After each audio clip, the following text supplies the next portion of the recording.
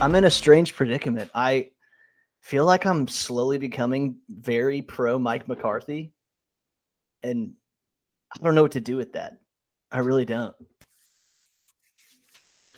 Boys, we have now entered week motherfucking what 8, and we are now led by the newest in Texas, Cooper Rush, QB1. It feels QB good, controversy? baby. Is there a QB controversy in Dallas? Should we trade Dak? Please don't. I don't know why you wouldn't. Crush is, 320, dude. 2 TDs, game winners. Cooper team Rush really didn't more lose like a step, dude. Cooper passed for the motherfucking win, baby. I didn't watch the game, but I watched ESPN the next day, and they told me that the team looked almost as good as with Dak, and they didn't really lose a step. So I guess we should just let Dak stay on IR, and keep. You don't want to you keep with the hot hand. You don't want to pull a guy just because Dak comes back from injury. You got to earn your spot, dude. Let Dak earn it in practice, I say. Dude, I agree, and I think you saw how the team really gelled. They put up a pretty impressive 20 points on the Vikings' heads out there. That's some big time stuff.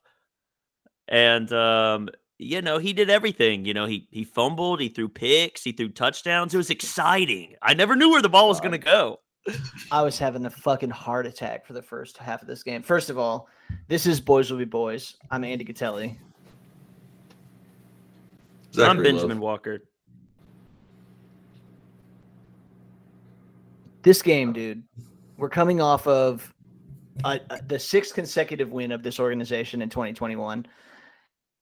This game in the first is definitely another tale of two halves.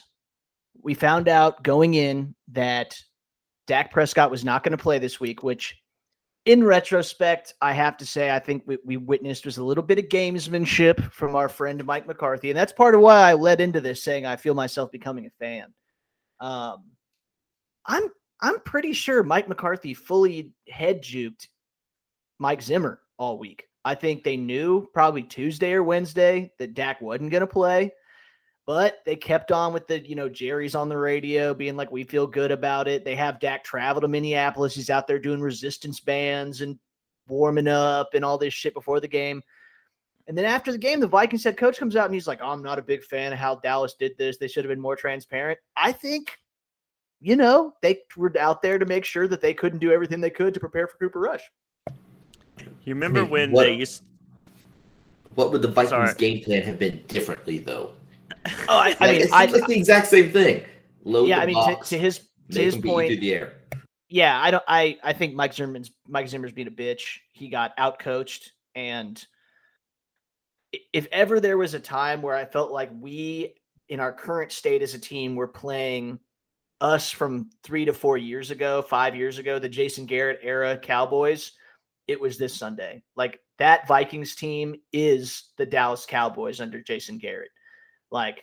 Lots of talent, very conservatively coached, just into a hole, playing not to lose, constantly making mistakes at crunch time. It looked very much like how we would have played this game 5 years ago to me. So I agree with you, Zach. I don't think that watching whatever 45 seconds of tape exists on Cooper Rush would have given them any kind of advantage. But I do think that not allowing, at least leaving they're up, some mystery up, I think that allows for you to at least keep your opponent off balance.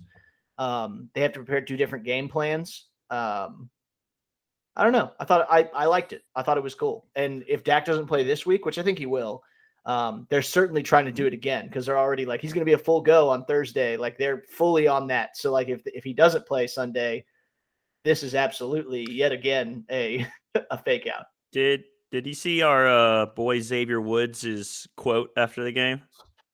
I did not. They asked him about, how did you guys prepare for Cooper Rush? And he goes, honestly, we didn't. We thought Dak was going to play the whole time. He goes, we didn't prepare for Cooper Rush at all. I was like, ooh, a bit of an indictment at the coaches there. Yeah. And by the way, shout out Xavier Woods. I always liked him here. Boy had himself a fucking game. I just gotta say. He did have a really great game. Okay, I'll say this. Stat-wise, an amazing game. Probably one of his best games ever. He also got ripped on that 70-yard TD by Wilson. So he had his good moments and his bad, but it was a great game overall for him, having both a pick and a strip sack, which is incredible for Xavier for sure. And we did always like X, so I'm glad he's continuing to make money in Minnesota. Yeah, this game, boys, as soon as Dak was called out, and it looked very much like it was moving that way as the week progressed. I pretty much, I didn't get as emotionally crazy as you two did. I looked at the chat a little bit, but you guys were a good 2 minutes in front of me, so I didn't want to ruin too much. So I really tried not to look at my phone too much. When I did, what a it was weird usually modern problem that is. We used to all it used to be like when you watch the game, you watch the game. Yeah. When we all had cable, it was all on at the same time. Like maybe I'm just misremembering, but I don't think there was any difference in like my Austin, Texas cable versus Dallas, Texas cable, as far as like when you'd get to see the game. But now, various streaming services and whatever, sometimes I feel like I'm 30 seconds behind or 45 seconds ahead, or it's weird. I also think like you just didn't, if you weren't watching the game with someone, you weren't talking to them actively during the game either. That's very true. You wouldn't even know you wouldn't know if they were off or not. Yeah. 2 hours away from you was in the game. Like exactly. Unless you called them on the phone, I guess, but right. But yeah. So I didn't look too much. As always, Andy's usually the one who gets craziest during game. He was not enjoying the Cooper Rush experience, and I just gotta say, he kind of stinks. Like I just fully expected that. I mean, that is what it is. That's what we've seen in preseason. That's what almost every backup quarterback in the entire NFL looks like is that. So they're trying to fully erase that narrative. Like this guy in the first half, it was bad. I mean, we're talking vicious underthrow on everything. This dude looked like do you remember like at the end of his career when Chad Pennington was still a backup, but he had been hurt a bunch of times, like his arm had been hurt. And so he had like that noodle arm, like he could not complete a pass of longer than like 20 yards. Every single throw Cooper Rush attempted was a tragic underthrow. Like the interception that he threw, like Jarwin has 2 steps on the defense and he just throws it underneath. Like it's bad. I thought that was just a terrible decision. That was awful. Oh, it wasn't a good throw either, but like there was nowhere to go with that football. And then he had another one that should have been picked that was so poor that nobody came. Yeah. No, dude, there was all this talk and people on Twitter being like, we get a backup. Dude, there are not good backup quarterbacks. Like there are like 5 in the entire NFL that would look any better than that. Anyone you'd want to bring in would be a sideshow. Like you don't want to bring Cam Newton into this locker room. I'm telling you right now. I don't want to know. No. Yeah. Have you guys read Cooper Rush's scout report? Oh yeah, it sounds like the person who wrote his scouting report fucking hates him. It's really weird. Read some of the personal. How it's written, his weaknesses. Frumpy body with very little muscular definition, slow, plodding setup in the pocket, lollipop arm strength. It kind of goes on like that. All the weaknesses are insults and all the strengths are kind of like backhanded compliments. Like pretty good velocity for such a weak-armed player and things like that. It's really bizarre. Like I think he must have like pissed off the scout who wrote it. It's crazy how bad it is. And those weaknesses were all on display that game. Yeah. And it just showed how good everything else was around him that we won. That's the final takeaway from that. I think the biggest thing was, and I'll give him at least his due because we've seen, there were times in this organization, I got to give McCarthy some credit too, where if Romo was out, it was a loss. I don't care if it was Brandon Weeden, Kyle Orton, even. How about if Romo was out and then Tyron Smith went out for most of the game? Yeah. Oh, how would that have gone? God, if Tyron Smith misses a game, we used to lose by 2 touchdowns. Like you just can't figure it out. So the fact that they found a way to win, man, That's awesome. But this, it'll be the Cooper Rush game. And like I said, I do want to give him his due as much as we're shitting on him. But, dude, this defense, man. I mean, after that first drive, clamps the rest of the game. Yeah. Dude, I was like to take this moment real quick to just remind all of our listeners that Ben called us to lose this game before he even knew Dak was going to be out. You fucking traitor.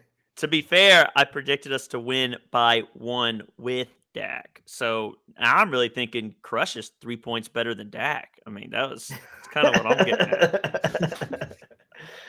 No, but the defense is I think at the beginning of the season, this defense is incredibly young. That's a defining characteristic of it. It is obscenely young. The Dallas Cowboys overall is a very young team. It's the second or third youngest team in the entire NFL. The defense, especially once you take like guys like Tank off the field, is absurdly young. I mean, guys like Randy Gregory are like the old guys on this defense, and he's like 27, 28. And so at the beginning of the season, they weren't great, but I think the label they were getting a lot of times was opportunistic, which is fine. That's what they were. They were good at takeaways. They weren't going to break your back, but this game, they really displayed a level of an edge and an aggression that I don't think we had seen yet from them. Micah Parsons was an absolute monster. Like, obviously his game in LA at the beginning of the season was really good. This was a different kind of game. This was much more of a more traditional linebacking performance, but it's the first game in NFL history where a rookie had 10 plus tackles and 4 tackles for loss in the same game. I mean, he was everywhere, and his play recognition is crazy fast. I mean, even when we beat this team a year ago with Dalton at the helm, Kirk still threw for 300 in that game. Dalvin Cook still had like 150 yards total. I think Dalvin Cook, the 2 other times we played him, has gashed us. I mean, this defense clamped them. Dalvin Cook had 78 rushing yards on 18. I never noticed him being a factor, at he had any like point 2 in this long game. runs. He had like a 20-yard run and a 15-yard run. Other than that, it was all short stuff. Kirk Cousins, I mean, golly, man, I don't know what that game plan was, but dude, they were throwing to like CJ Ham, Tyler Screen Conklin. game. Dude, I'll tell you this. I don't tend to watch a lot of the national guys, but I caught Colin Cowherd this week, and he said, and this is a textbook overreaction, but if you had never watched football and you turned on that game and you were told one of these guys is the starting quarterback for one team and the other guy is the backup who's never played before, who would you assume is who? Kind of hard to tell. Yeah, I mean, this was an indictment of the Vikings for sure. As much as Dallas is getting credit and is for real, I mean, this is a game. Like I said, you said it perfectly, Andy. This is a game Dallas would used to lose. You can't lose on your home turf to a backup. When you get a backup quarterback, you don't get a lot of those gifts, and they. Well, and they got additional gifts. We'll talk about 2 turnovers. 2 turnovers. I'm sure we'll talk about officiating a little bit at some point during this thing, because I mean, dude, everything that could go your way in this game went your way, and to go into halftime down 10-3, given what we had seen from Cooper Rush at that point, was kind of crazy. Yeah, I was like, and we had missed kicks. Like Zuerlein had shanked a field goal at that point. Like everything that could go wrong had gone wrong for the Cowboys, and the Vikings just were incapable of putting the pedal down. And I think I read that they've scored an opening drive touchdown like a bunch of times this year, and then just fallen apart, which I think would denote that like their scripted plays are pretty good, and then once they get into actual rhythm offense, they kind of close up. Yeah, they did against the Browns for sure, and then they couldn't score. I mean, that's what it looked like. After that first drive, they converted a 3rd down. They did not convert a single 3rd down the rest of the game. Not a 3rd and 1. 13, right?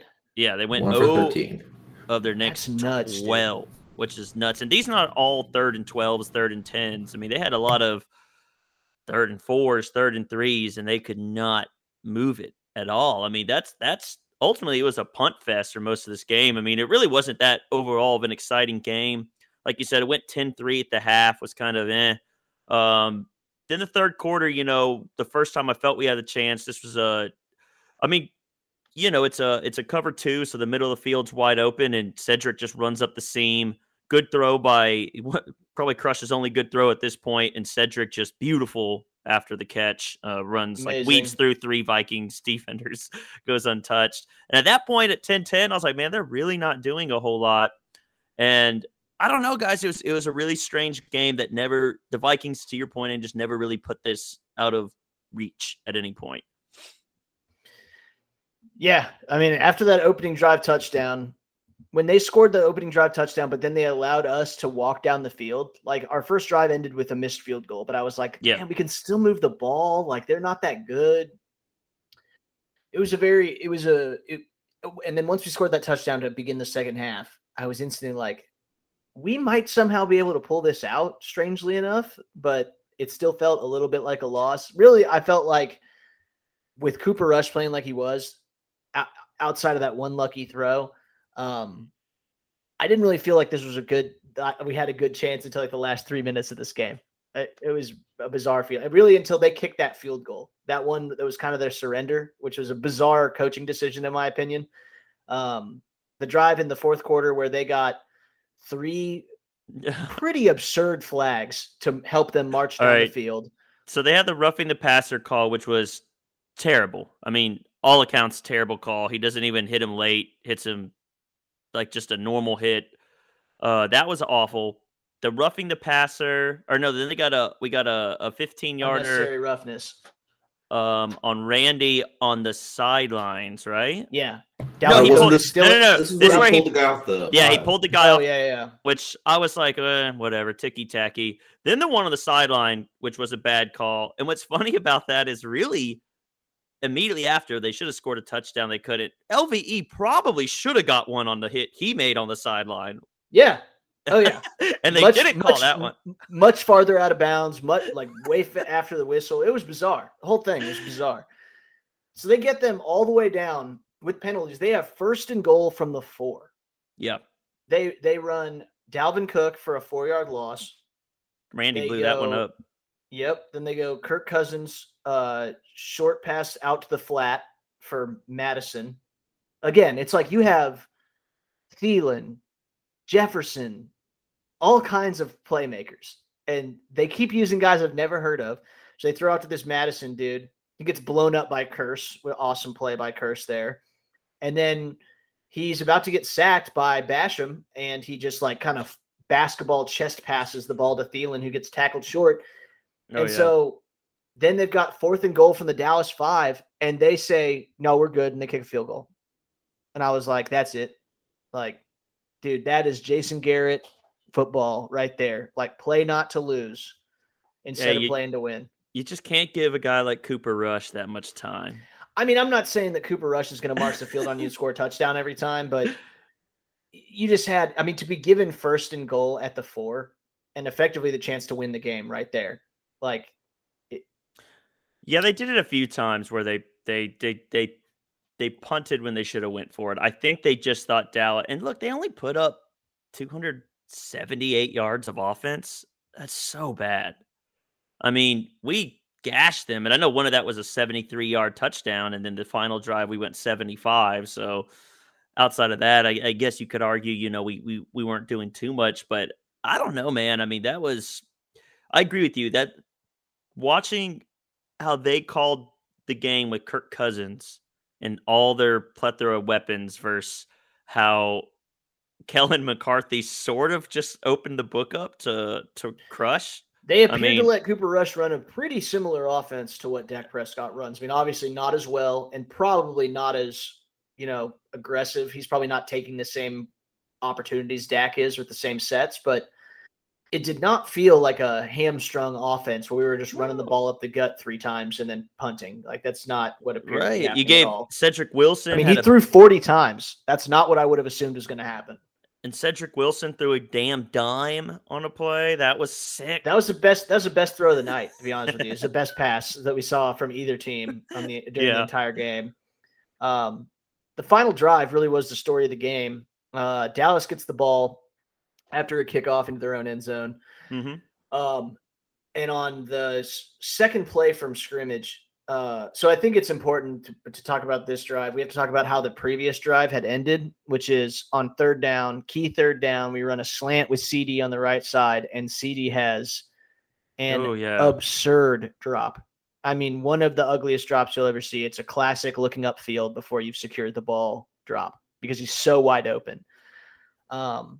We've seen a couple of those from CD now, and I actually saw someone put together tape. Like if you go back to college, that was an issue. Like he would just once in a while, when you least expect it out of the blue, would have a drop. And it's not like he would have multiple drops in a game, and they don't really come at clutch moments very often, but it is something that occurs because he appears to have his eyes downfield. That's what I mean. This was a bad moment. Yeah, I agree. I think it's something he can grow out of. I mean, the talk when we traded for Amari, right? Amari had drop problems in Oakland when they were still the Raiders. I mean, he led the NFL in drops one season. I mean, depending, I don't know, it's subjective, but he has 0 drops this year on 58 targets. And he made an absurd catch, a juggling catch. Which I'm going to go through a lot of. I'm going to go through. I'll let you break it down. We're kind of scatter spraying, but go ahead, go. But yeah, no. So CD, I just wanted to give that context because it will come into play at the end of this drive, and that is one of two. I think CD is one of 2 Cowboys for whom this win and a couple key plays on this drive really changed how this night was going to go for them. We'll get to the other one here shortly. So second play from scrimmage on this drive, Cooper Rush throws the ball deep down the right sideline. He pretty much hits, is it Breland who is the corner? Yeah. Somehow that guy keeps getting contracts. Yeah. Hits him right in the chest. I mean, directly in the chest. And the ball bounces off his chest. Amari Cooper is like falling forward, tips the ball to himself, manages to clutch it as he goes to the ground, makes an insane circus catch for a 33-yard gain. Probably Amari's catch of the year thus far. Maybe the Cowboys' catch of the year thus far. Absurd. There's little bit of luck involved, but insane concentration and body control, incredible hands. It sets the Cowboys up with a 1st and 10 at the Minnesota 24. Right after that, on the very next play, they go back to Amari, who does his classic like comeback route where he like comes back, gets the ball, and goes around the defender and takes it upfield for some yardage. He gets 18 yards on that one, and he has to go out of bounds. I think that took us to the 24. I think their thing's buggy. I think the 33-yarder got us to like midfield-ish. Midfield-ish, yeah. It should be like, because the 25, you'd be on like the 40-ish, 48. Yeah.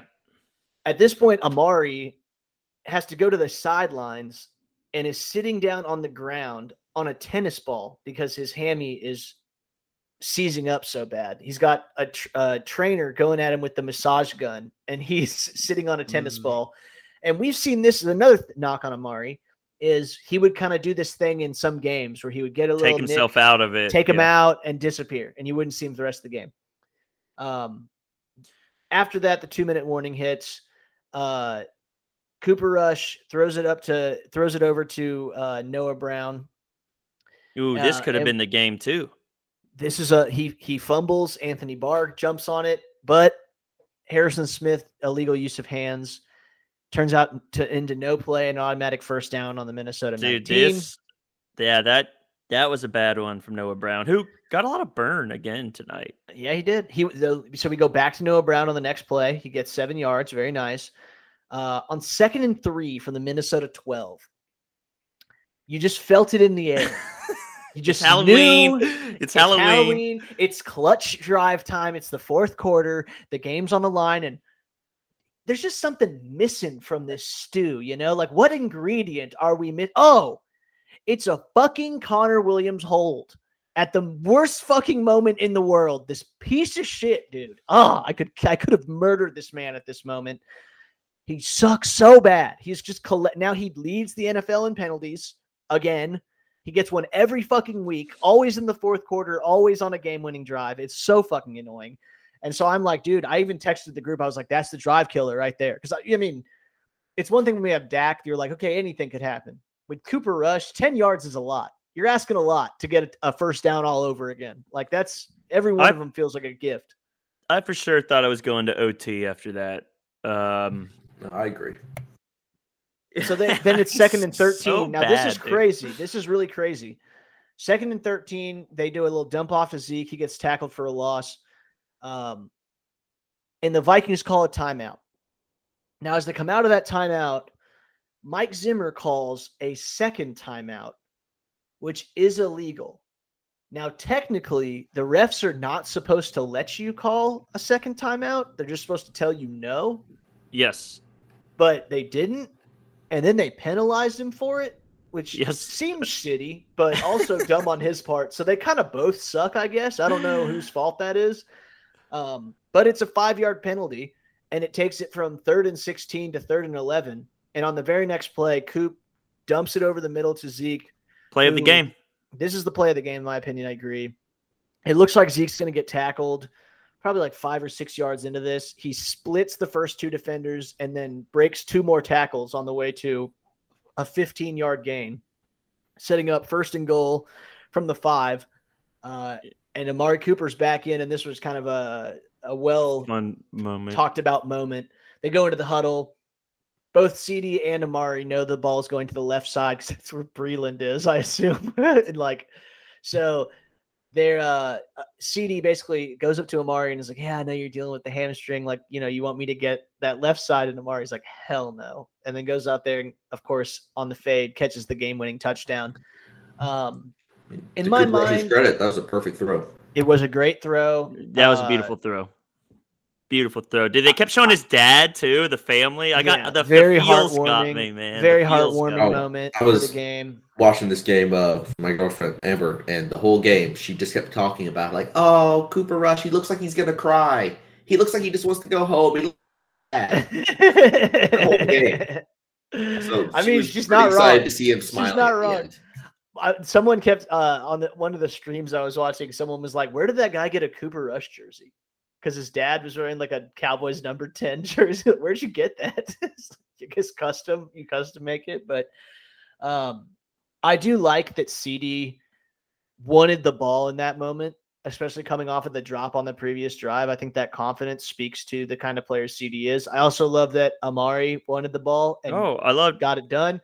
And I love everything about it. It didn't cause any kind of, if you watch Sounds from the Sidelines this week, there's a great moment where it shows both of them back on the bench, and Amari is relaying that story probably a minute after it happened to the wide receiver coach, and CD and Amari are just laughing their asses off, being like, "Boy, you funny," like to each other over and over again. It's one of the best moments of the whole thing. I saw Amari said it after the game too to the reporters, that all the reporters were telling it, which is how it got out. And CD retweeted one of the reporters and just goes, with a bunch of laughing emojis, goes, "It's all love, Coop."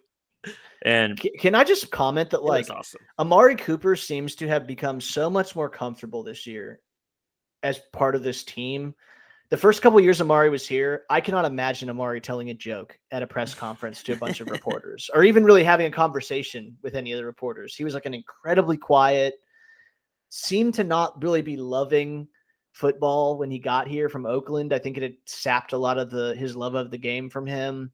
He performed really well, and I think we've slowly seen him grow. And now, dude, watching these sounds from the sidelines the last couple of weeks, Amari's one of the loudest, just full of energy and personality and charisma.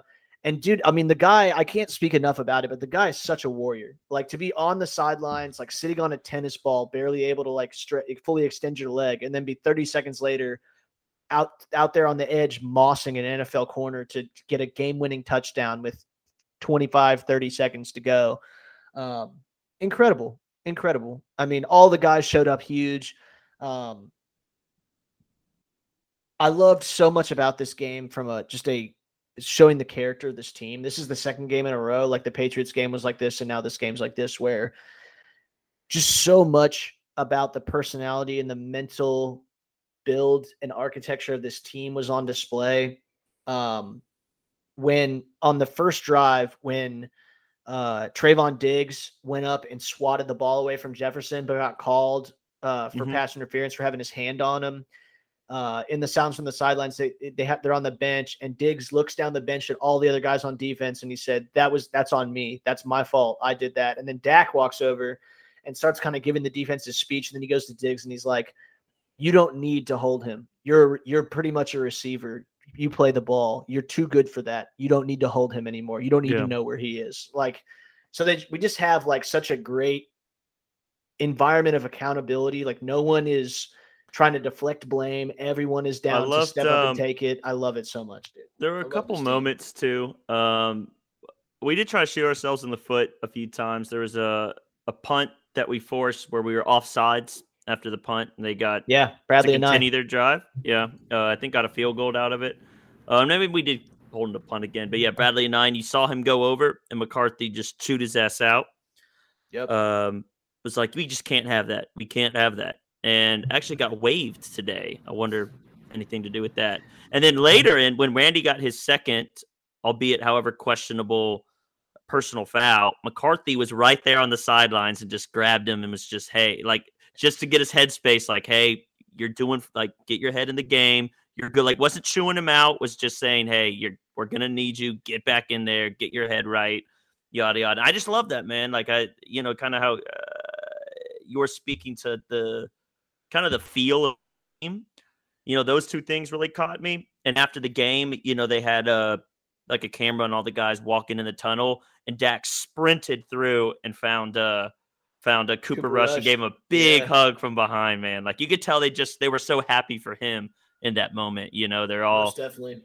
They're all looking out for each other, and that's something that I don't know if it's been lacking here, but certainly something that I have to at least credit McCarthy for instilling. Yeah, absolutely. I mean, can we talk about how Randy Gregory is like probably a Hall of Famer right now? Like, let's just discuss how right I was about Randy Gregory for years. He is playing better football than I ever thought I would see him play. Over the last 5 games, this is what's crazy. There was a lot of talk this week. Von Miller got traded from the Denver Broncos to the LA Rams, which was pretty crazy because I really thought, and I think many people thought Von Miller was going to be like this lifetime Bronco, like just eternal Broncos player. And when the Cowboys did not go after him, I started thinking about it. And at first I was like, oh, that would have been so cool. But then I was like, well, one, who do you take off the field to put Von Miller on the field? And 2, Nick Eatman, who beat writer for the Cowboys, said on one of their podcasts that Von Miller is good. Is he better this season than Randy Gregory? I don't think so.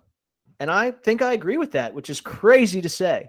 But I will have to take myself out because there's no way in hell I would torture myself by watching the Broncos this year. But it would be hard for anybody to be putting up better game after game, it would feel, than what we've seen from Randy. So, awesome, but supposedly we did call them, by the way. We did. Yeah, I heard us and the Bills both called them. We did. I'm glad we didn't pay more than the Rams did. No, I don't want a second and third. I mean, I don't hate that the Rams did it, but I also don't want us to do it. So I wouldn't have minded the Melvin Ingram thing. That could have been. It's a good move by the Chiefs. For like a 6. That was cheap. It was a cheap rental for a 6-rounder, especially with all the problems the Chiefs have. I like that. Was there any moves you guys wanted to see at the deadline? Since we're talking that. Honestly, I'm happy with the way our team is. That there's nothing I'm really wishing we had improved on. Like, I'm fine with if there was some crazy opportunity to get a number 2 corner, if Xavier Howard is suddenly available, or a center, or a guard, you could convince me. But based on the trades that I kind of saw floated over and over again, and there were some good ones, I just don't think we needed them. Like Brandon Cooks to the Pats, that's a good one. We don't need a receiver. We're straight. We have too many mouths to feed already. I'm worried about how we're going to work Gallup back in. Like that's the thing, is like other teams are hoping their talent is going to come. Help is on the way from trades. We already have some of our best players on offense and defense just returning from injury. Like, yep. if we were trading for a player as good as Gallup, we'd be stoked. If we were trading for a player as good as Tank, we'd be stoked. We don't have to give up anything. We get him for free, and we're already a 6-1 team. So, yeah, I'm pretty happy, and this team has proven to be very good at drafting and handling its own personnel in the last several years. And I'm glad that we've gone away from the 2 first-round picks for Roy Williams era. I think that was largely a mistake. And I think I saw if the Rams win a Super Bowl this year, then they will prove me wrong, but I don't think that works very well. I don't see it work very often. pretty much any team work, but I don't know. I don't think the Rams needed to do it. They're in a fine position. I think they'd rather the second and third next year, unless Vaughn signs some crazy cheap deal to stay. I can't imagine they have any cap room at all with how much they pay out. Dude, every time another star goes there, I'm just like, who are they not paying? Is everyone except for like Ramsey, Donald, Donald, are 5 dudes on their team making max deals? Is it like an NBA team where like the 5 guys on the floor get max deals and then everyone else is playing for like the vet minimum? That's got to be how it's structured, right? Like half their guys are bums, I guess. I know that Ramsey signed huge money. Donald gets huge money. Stafford has a fat deal. Both. I don't know if Kupp's Floyd's not cheap. I was gonna say Kupp gets pretty good money at least. I don't know if Kupp does. I know Woods got paid like an off season ago, so I can't. There's just no way they have a lot of cap room. Let me see what Cooper Kupp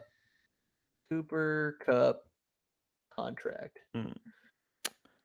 Oh, actually, he's not on a. Well, it's not a cheap deal, but it's a 3-year, $47 million deal. So it's not like top end money, but it ain't cheap. It ain't cheap.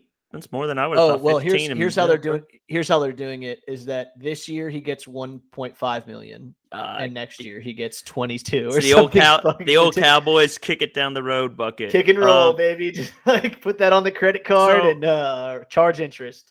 I had a couple little things from this game too before we move to our players of the game and things like that. Walkstar Goat.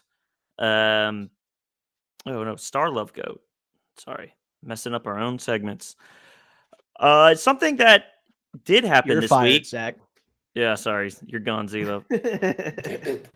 Something that was surprising to a lot of us. La'el Collins returned to be able to play, and it came out quickly right after we did our pod that McCarthy was not instilling him in the starting lineup to begin the week. He's going to play some right tackle. He's going to play some left guard. And he kind of made it a competition. And then when we saw game time, sure enough, Terrence Steele kept his position at right tackle.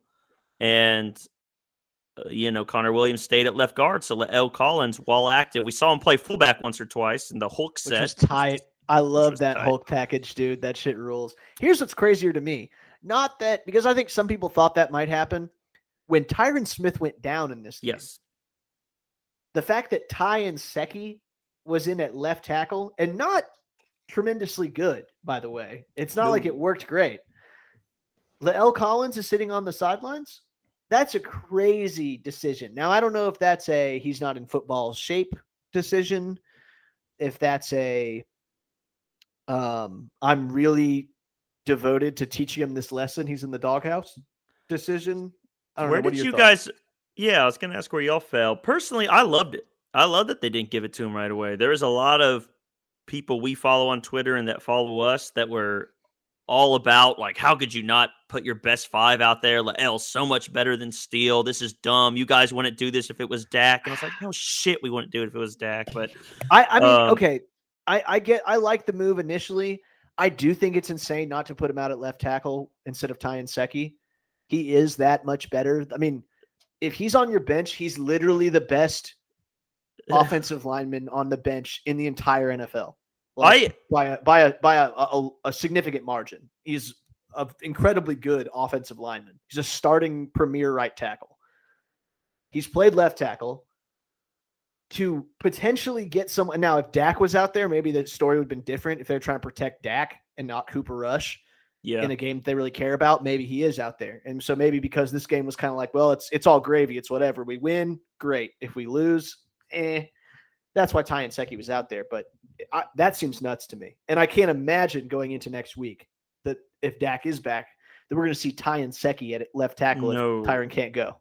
No, but I just loved it, I really did. And, call me a sucker for just from a coaching cultural standpoint. Yeah, call me a sucker for the narrative or whatever. But I don't know. The biggest problem of the Jason Garrett era, and there were several, to me, it all fell back on the main thing. There was no accountability on those teams. Sure. Country club. It never came up from Jerry. It never, he never messed up, as GM. Garrett never instilled. He was always, no, we're going to, I liked what we saw out there. We did some good things in all three phases of the game. Regardless of how they played, there was no holding anybody accountable. And look, dude, McCarthy got here. Since McCarthy's got here, what has Le'el done? Like, came completely out of shape the first year he was there, had to go to IR for a hip thing. Then this year, like, bribes a fucking tester. I mean, I have no problem thinking that McCarthy's trying to build a culture, and this guy over here is not getting it. If that's, I'm not sure that's the full story, but if that is the story, then I love how McCarthy's handled it. I don't disagree. That said, please put him fucking in left tackle instead of Ty Secchi. Like, I do not want Dak getting shots from the blind side so that McCarthy can make sure that Le'el Collins grows up to be a good Boy Scout. Zila, what were your thoughts? I'm saying, no, I agree with you, Ben. I mean, yeah, I do want him in next game. But for this game, I mean, the guy hurt the team. He would have been gone for 2 weeks, and he basically decided, no, I'm going to make it so the team's hurt for 3 weeks because I want to fight this over what he fucking did. Now, we don't really know. He kind of implies that the whole bribing the official thing was just a joke. That's kind of what he's been saying. You don't know how much of a joke that is. If that is a joke, that's kind of like making a joke about a bomb. While I was going to say a bomb at the airport. You just can't do that. I thought we're having fun here. Tough crowd. Oh, dude, you thought I was really going to let you keep that suitcase of money? No, dude. Like, you got to give it back. Oh, come on, man. Don't be lame about this. Yes, I mean, he did that shit. He fought it. He hurt the team an extra 3 weeks. I'm fine making his ass sit for at least 1 week. If we already had the backup quarterback in, screw it. That's fair. And we don't know what the situation is with Tyron right now. It did come out this morning that Tyron has a bone spur in his ankle. Yeah. So it begins. That's a pain injury. It's not his neck. It's not his back. That's what I'm mostly concerned about. If he can play with the pain, if they can find a combination of illicit narcotics or other lifelong debilitating addictive substances that can make him be able to play on a Sunday, this is not going to significantly impact his season. If he wants to get it fixed, he'll have to go in. What they'll do is they'll have him go in like Monday, get scoped. They'll go into his ankle, shave that bone spur down, and then he'll be out for like 2 to 3 weeks. Which, frankly, if he decided to do that, if you could play on it until New Orleans, awesome. Feel free to take if you can play with the pain through drugs or whatever else through like the week after Thanksgiving. After that, you could probably take a full month off to recover if you needed to, because after that, the Cowboys will probably have the division locked up. We're playing for the first seed. I get it, but you'd be Washington, New York, Washington, and then potentially the Cardinals game. But if you need 3 weeks, Washington, New York, Washington is definitely your opportunity. I don't disagree. We'll see. Tyron's a tough SOB. He's played hurt a lot. I'll allow if he needs rest or doesn't need rest. I'll kind of, whichever way that falls, I'm not going to be bitterly upset at him. I mean, me and you, Andy, hope they make a call on it early. Like, if he needs to do the surgery, like, let's make that call, and not like, oh, he's going to be okay, and then he plays like half the game and then needs to go sit for the rest of the game every time. That could get really bad. I do want to read this one. Cowboys right tackle Terrence Steele finished week 8 with a grade of 73.2 and did not allow a single pressure on 50 offensive snaps. He is now not allowed a pressure in his last 2 full games. It's pretty Terrence sick, is really boys. good, dude. Pretty so here's sick. my question. If Tyron can't go, Yes. Would you move Terrence Steele to left tackle? Or has Terrence Steele proven himself a capable right tackle and you're worried that that's what he can play and you put Lael at left tackle? Yeah, Lael has not played left tackle since 2014. Lael, I feel like, is a better player, so I'd rather him be on the left and let Terrence do his job and play right and shoot Connor Williams into the sun and put McGovern at left guard. I like that. Z-Love? No, sorry, I got distracted for a second, but I agree with you. I'd rather keep. Move Lyle over. Yeah. That seems like what I've heard from most people. I mean, we know Lael can play both positions. We don't know Steele can. We know Steele plays right guard or right tackle really well. Dude, what a growth. That guy was awful last year.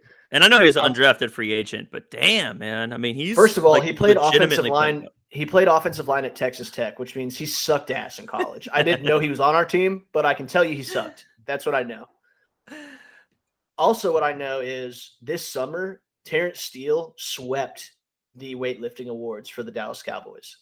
Every single lift across the board. He got their offensive offseason line, offense. I was gonna say he got their offseason MVP. I heard they do like awards throughout for like hardest worker, and he got the hardest worker award for the whole offseason. The coaches love him, and I think that has to do a little bit of why we didn't see Lael.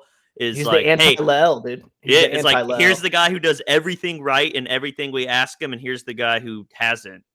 Even though we pay him a shit ton more money and he's a better player, it's like it's a Jamie Tart situation at AFC Richmond season 1 Ted Lasso. Sometimes you gotta bench him to send a message. Get through to the boy. Damn, I need to watch that show. I've only seen like the first episode, so I don't know any of these people. I know Ted Lasso. I don't know this other guy. Someone out there hopefully got see the star. Is he the star player on? Oh yeah, Jamie Tart's a football team that he takes over. Yeah, imagine. Just imagine like Cristiano Ronaldo ego levels. Oh, I thought you were going to say, imagine Cristiano Ronaldo. I was like, you're benching Cristiano Ronaldo? That's dumb. You should let Cristiano Ronaldo run around like an egomaniac and score 5 goals. So, I would say his character would be loosely modeled off of him, but obviously not fair. As talented. Oh, so yeah, I mean, dude, it was a hell of a game. A huge, huge team win. And I think it will be known forevermore as the Cooper Rush game. The Cooper Rush game. Let it be so. Let it be so. So do we have anything else on this game before we get into next week's matchup? I wanted some Star Love Goat, boys. Now, for our first-time listeners, first of all, welcome. We love you. Secondly, this segment is basically our player of the game. The criteria is very loose. Your player of the game can be just somebody who flashed to you, somebody who actually had the best stats. It's whatever you feel. We just let the mind rip here. Star, I'm the walk star. Zach Love, he's the love. Anthony Gatelli, obviously the GOAT. The Star Love GOAT. We've only had one ever complete sweep. Who knows what it'll be this week? We got some honorable mentions. I'll go first. Honorable mention to really Zeke, just for that one play and for some pass blocks. His stats on paper, no one ever is going to look back at this game and say Zeke had a good game. For the most part, he didn't have a whole lot of success on the ground, but he made the play of the game on that 3rd and 11. He made his pass blocking so underrated. Pass blocks were on terrific. The one thing I'll note on that, on the play where Cooper Rush threw the pick, Zeke, he had a guy in his face, Cooper Rush did, and on the sideline right after when Cooper Rush was like coming in, he was kind of bummed out, and Zeke walked right up to Cooper Rush and was like, Cooper, I'm sorry, I'll do better. I'm going to do better. I got you. And then after that, you saw Zeke like sacrifice his body to make some blocks after that, dude. And he gave Rush the extra time. That throw to Wilson, the throws to Amari, Zeke's picking up blitzers on every single one of those. And the blitz that caused the fumble, that was not Zeke was not pass blocking. That was a Pollard mistake. Yeah, it's Pollard, which it's like the one spot where you're not really looking like for that to come from. But he should have picked it up. My second one, I had one other, and we just talked about him last segment, but Terrence Steele, man, I love what I saw from him, man. I know he's eventually going to lose his gig at some point. I don't think he's one of the 5 best linemen on this team, or he very may well not be, but golly, he's playing so above his head. And I love to see that, because that was a guy that got shit on week in and week out by this fan base last year. So to steal another tidbit from Colin Cowherd, a Super Bowl championship run requires like 5 guys on your team, either young guys that are underpaid or old guys that are past their prime, to capture magic in a bottle and have career years. And the Cowboys, with guys like Jaron Kearse and Terrence Steele, you're seeing exactly that. We don't know if Terrence Steele is even the guy we're seeing right now. He might never play this well again. I know. He is right now. So that's fine.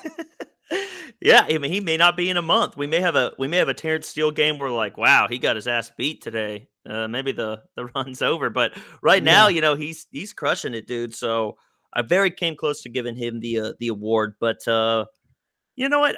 I know he kind of sucked, and he probably never start again for us, and hopefully never does. But I'm giving it to Cooper Rush. God damn it! Just hey, you know what? He earned 320, dude.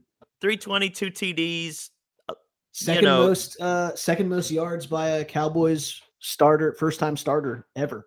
He did enough. He outplayed Kirk Cousins, which setting the bar a little low, I know, but hey, man, for how many backups I've seen go in and the offense looked totally rudderless. Go watch the DiNucci game last year, guys. Everyone go pop in the DiNucci tape and tell me what you feel about. The first 3 games with Andy Dalton last year were awful. He didn't really get it going until November last year. Everyone can't be Garrett Gilbert, all right? There's only one Double G. Jeez. And he's a gunslinger, all right? Yeah, let me just say, if Garrett Gilbert starts that game, we fucking lose. But go on. Zach, who's your love of the game? I'll start with honorable mention. One of them is going to be Zeke, for all the reasons mentioned before. Hell yeah. The other one's going to be Coop. He had a big game. He really came out and showed it. Which Coop? Amari Cooper. Which Coop? You fucker. The other one was honestly originally going to be my pick, but he doesn't technically fit the criteria because he's not a player, is Mike McCarthy. Whoa. That's what I'm saying, dude. He's winning us over. I'm telling you. Let's take it to the panel. Let's take it to the panel. Do we allow it? I say we allow it. I say we allow it. Yeah. I said it's an honorable mention. He came back down to it, not just because he's not a player, but going back to what we saw last year when Dak was out and the team was just gone. It was done. That was the Cardinals game, right? We scored 3 points. Yeah. It was so bad. Only thing people remember about that game is the image of that guy basically crying in the stands while his girlfriend is like trying to cheer him up, trying to console him. Yeah. That's all we blacked out that entire season. I was at dinner with a whole bunch of friends, and everyone but me was like a Cowboys hater, and so I was just taking like 10 loads of shit from everyone during the whole game. But McCarthy I think that he's been getting way too much hate over this season. Other than a little bit of clock management stuff, I also thought he was doing pretty good, and I think that this game just shows how well we are coached. Yeah, he definitely outcoached Mike Zimmer. Bob Sturm, real briefly on it, Bob Sturm had a radio segment where he said, Dallas Cowboy fans are so used to not having a coaching advantage that now that they have one, they don't recognize it. So every week he's like, I have to learn, because he writes articles and he does radio. So every week I have to learn these people come up and find something to nitpick. He's like, it's a different era. Enjoy it. Step outside, breathe the air, Fair. But in the end, my love of the game goes to Cooper Rush. Oh, nice. He wasn't that great. He had terrible accuracy issues. Overall, I really don't hope to ever see him start again. Absolutely not. But, this guy, he's been a backup for, was it 4 or 5 years? No, fifth season. He started, he was a rookie the same year Dak was. Yeah, this is a guy who probably never thought he'd actually start. He's never really done anything in the NFL. He's had 3 passes his whole career. Made to come out and start on a team that has Super Bowl aspirations. At this point, it's generally considered by a lot of people to be almost a front runner to go to the Super Bowl. Come out and play a game like that. Prime time. And yeah, he had a lot of issues, but in the end, when it came down to it, he could make those throws. and overall, like, it's also just the emotional aspect of it. He didn't get crushed. He managed to get a win on prime time. If He's he kind of if have he to support that. if he stunk and folded it whole up, nobody would have said anything other than, yeah, that's what we expected. That guy sucks. That's what we expected. So How sad do you think Ben DiNucci was watching that game? Oh God, dude. I like to believe the gotta be- Nooch. I like to believe the Nooch is just such high self assurance that it didn't even bother him. I'd like to think he was just out there slinging it in his head, like, "Oh, I would have made that throw." Oh, gosh. Oh, we How saw happy him do in you Hard think- Knock how where he's happy do you yelling at think, himself in the preseason. Oh, Like, yeah. God, Ben, make a fucking throw. So Yeah. I don't think that's that was accurate. hard, dude. That Dude, was hard the to Nooch, watch. the Nooch is intense, boys. How happy do you think Cooper Rush is to be? Because last year, do you know where Cooper Rush was last season? Not on our team. Cut, right? He was on the New York Giants. Oh yeah, Garrett grabbed him. That's right. Yep. So how happy do you think he is to be on this team and not on that one? Whew. He might be better than Danny Dimes. I think that the Cowboys I have the don't think three so. best quarterbacks Hey- in the NFC. Hey East. Zach, you said you don't think so. You know what Cooper Rush's record in primetime is? 1-0. You know what Danny Dimes' record in primetime is? 0-8. So you tell me Yeah. who's better, okay? Let me go ahead and just list Fair power enough. rank the NFC East quarterbacks. Number 1 is Dak Prescott. Number Agreed. 2 is Cedric Wilson. Number 3 is Cooper Rush. Number 4 is Jason Garrett if he decides to put on a helmet and actually play for his own team he's currently OCing. 5 is Danny Dimes. 6 is now Mitch Trubisky. 7 is Taylor Heineke. 8 is Hurts. anyone on off the street who's willing to try out for the Eagles, and 9 is Hurts. I think those Ugh. are pretty accurate. So All I right, guess that go. leaves me. It leaves Well, you. My honorable mention. I obviously all you guys' picks and honorable mentions could easily fit into any of our slots. These have all been great players who played really well. My honorable mention is going to be one Randy Gregory. He had another sack. Mhm. He is fucking killing it. He had 3 QB hits. He is absolutely beast moding. He's had one of the best 5-game stretches I can remember from a Cowboys D end, other than like DeMarcus Ware. Like the only competition is maybe Lawrence at the top of his game. So Randy is continuing to kill it. I'm so stoked for him. I think I'm going to go ahead and put it on record. I think that Randy Gregory can make the Pro Bowl this year. I really do think that's possible. Oh, I think it's possible for sure. He's having a hell of a season. And he plays for the Cowboys. That'll always help. yeah. I think Hell yeah. it'd be shocking if he didn't. As for my GOAT of the game, I'm not gonna. I'm gonna go ahead and just break it to you. Cooper Rush didn't get. Ugh. All right, he's not. The fans. Yes, Cooper hurt. Rush did enough to win this game, and for that, he has my undying appreciation. But let's be very clear here: the Dallas Cowboys defense won this game. Yes. That If is they true. go out and give up 25 points or 21 points, we lose this game. And for that reason, Micah Parsons is the GOAT of the game. Micah Parsons played linebacker at a level we have not seen on this team in my lifetime on Sunday night. He was recognizing and blowing up screenplays. He was applying pressure to the quarterback. He was destroying runners in the backfield. The level of sure tackling is just something that's so foreign to me. Like, I'm so used to, like, as a Cowboys fan and even as just a football fan, I'm so conditioned to seeing like a faster, smaller player break down a linebacker and like at least get some yardage on them, that when Micah Parsons just sticks these guys every single time and puts them down, it's shocking to me. I think Micah Parsons, by the end of the season, will be in the conversation with Trayvon Diggs for Defensive Player of the Year, not just Defensive Rookie of the Year. I think he's that fucking good. I think we've only begun to see how good Micah Parsons is.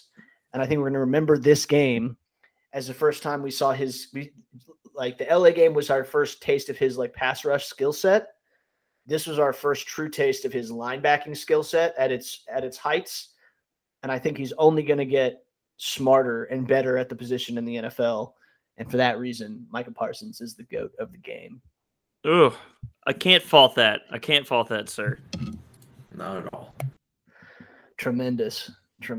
So with that, with us closing the book on the Vikings, we look forward to this coming Sunday, November 7th, a nooner.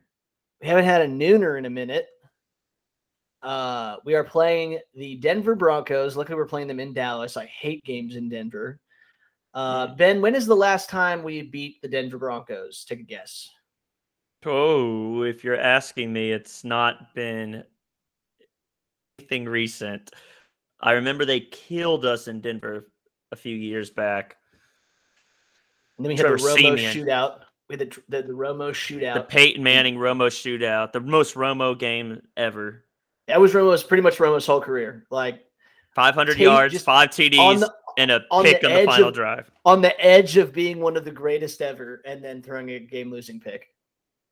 Which wasn't all his fault either. Fuck. Okay. No, it wasn't, but you know. I'm going to go 2006. 1996. Woo! Whoa. Yeah. I mean, we only play them every 4 years. So yeah, I know.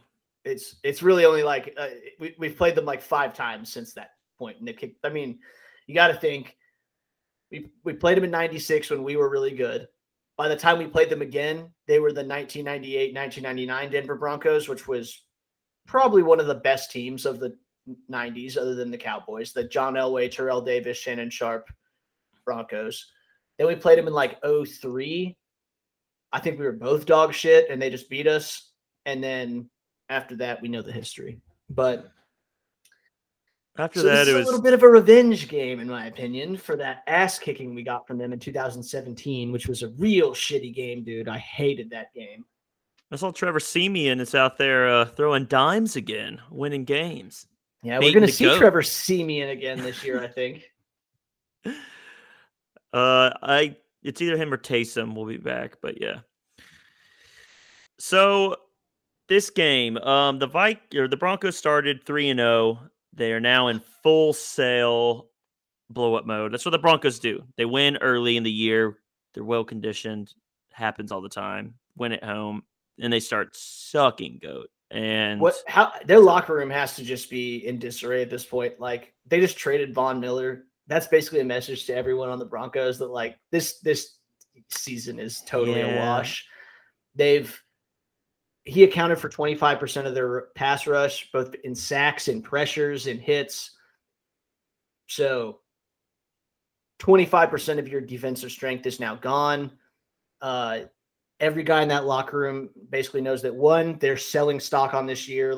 We're not going to go anywhere this year. And two, if they're willing to ship basically the face of the franchise out of here for some day 2 draft picks, none of us are safe.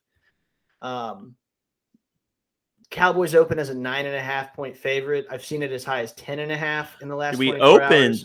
We opened at 7.5, and I saw it move to 10.5. You're right. Now I see it at 9.5. But yeah, I think people are expecting a big Dallas win. The Broncos did stop a 4-game losing streak last week. They beat a hapless Washington team. Very funny. Washington 17-10.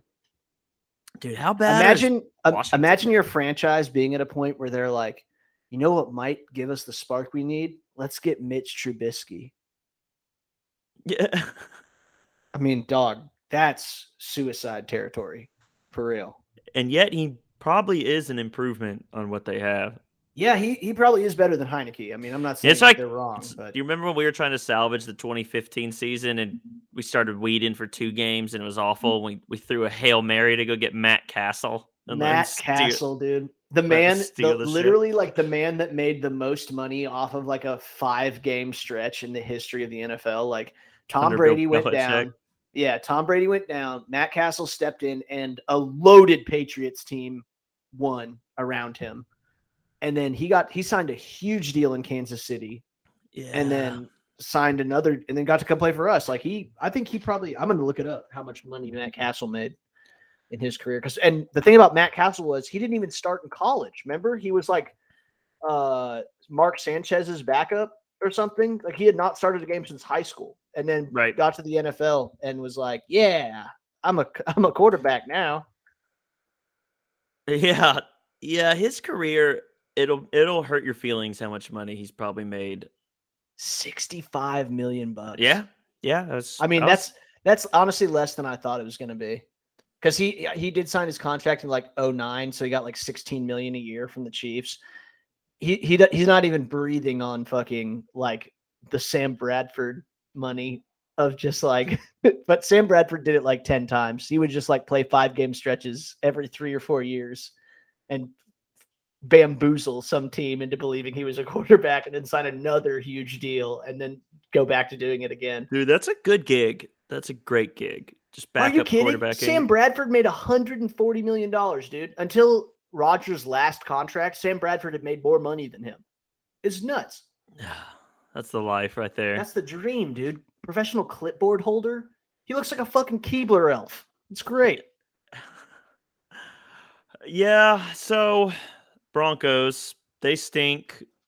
Last time we saw Teddy Roosevelt, aka Teddy Two Gloves, aka Teddy Bridgewater. He was actually kicking our ass in 2019 as the backup of Drew Brees on the Saints. Mm-hmm.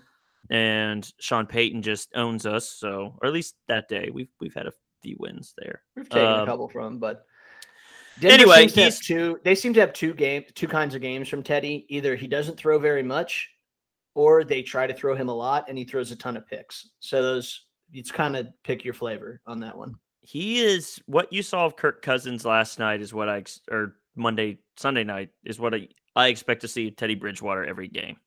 35 passes for 180 yards. Like it's not going to stretch the field. He does get Jerry Jeudy back. He was the guy taken before CeeDee Lamb. He was the first receiver of that draft. And they have Cortland Sutton, who's not bad. SMU kid.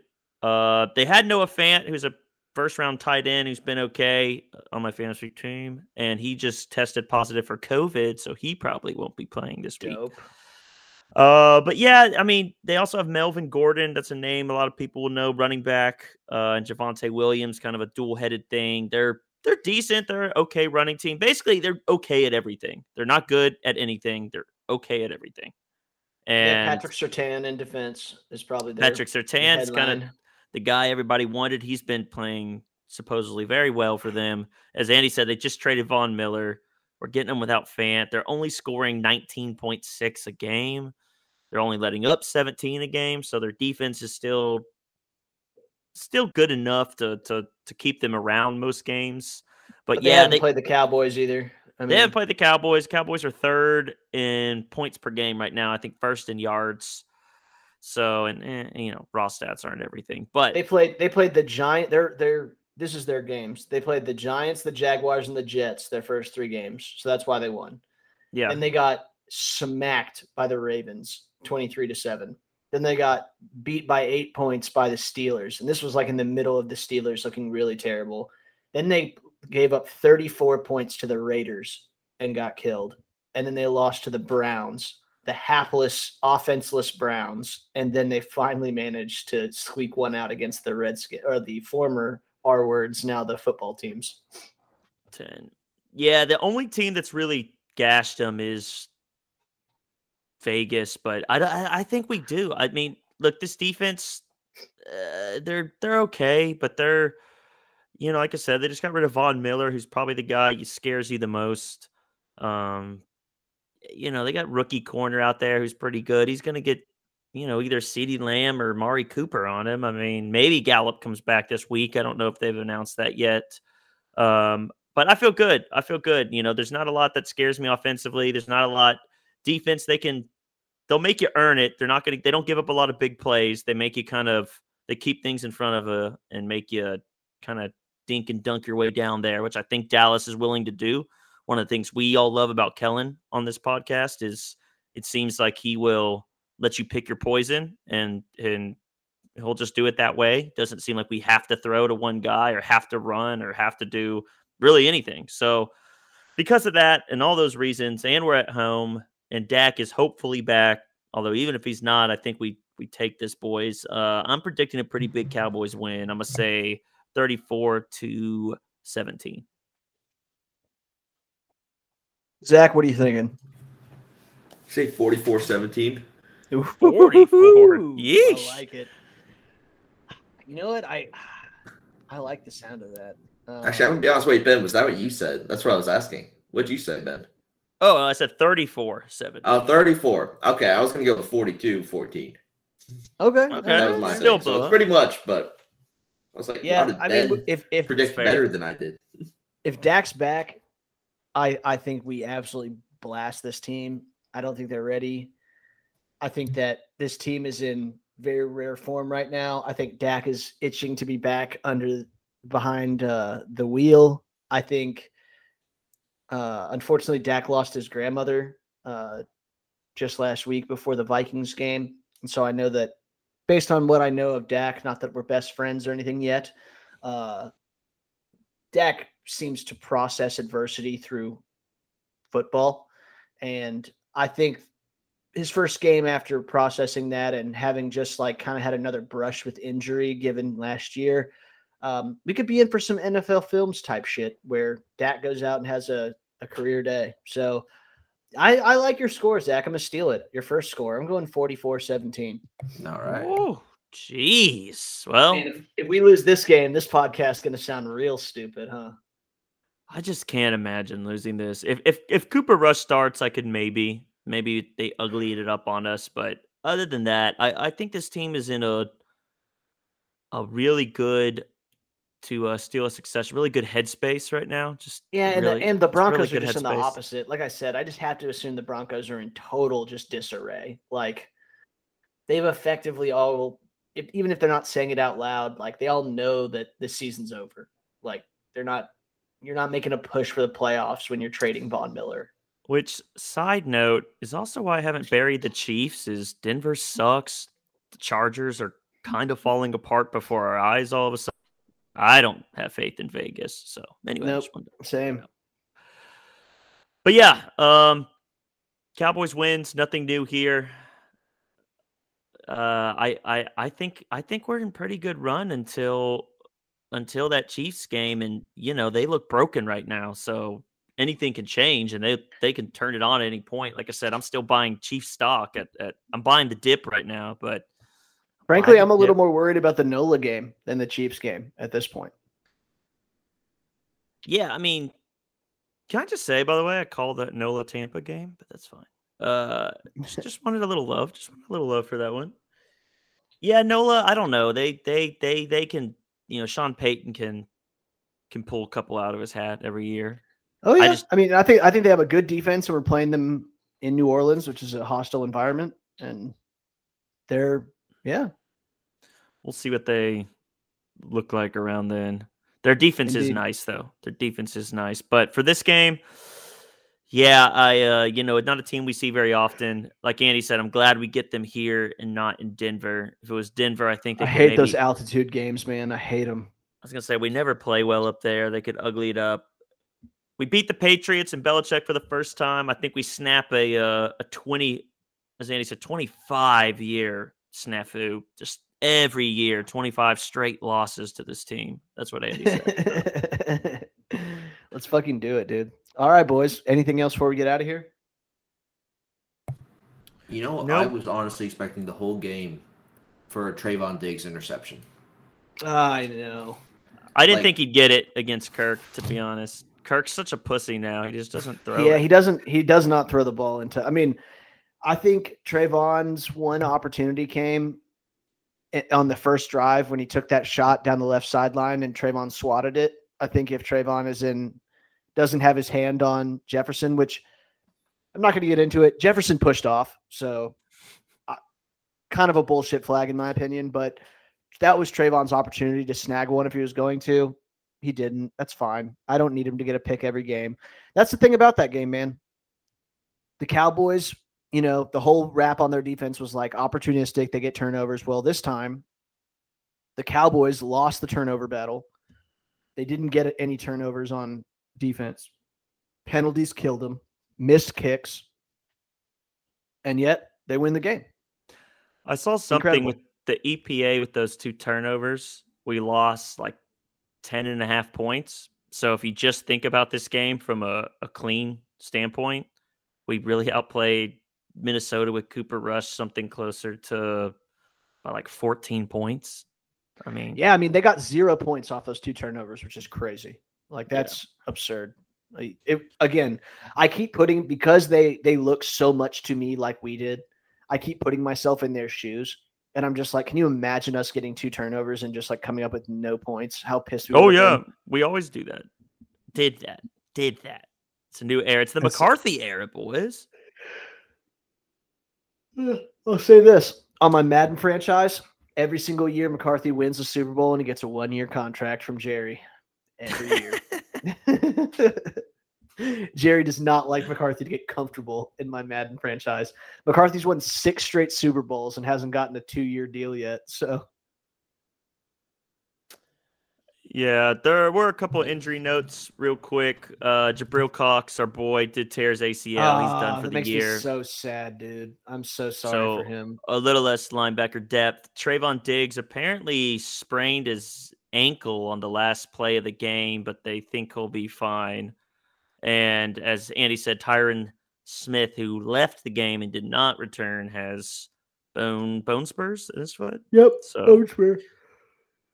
so we'll see what they do with that. If Tyron misses time, I like what the O-line's been like, but I would like to Now, see.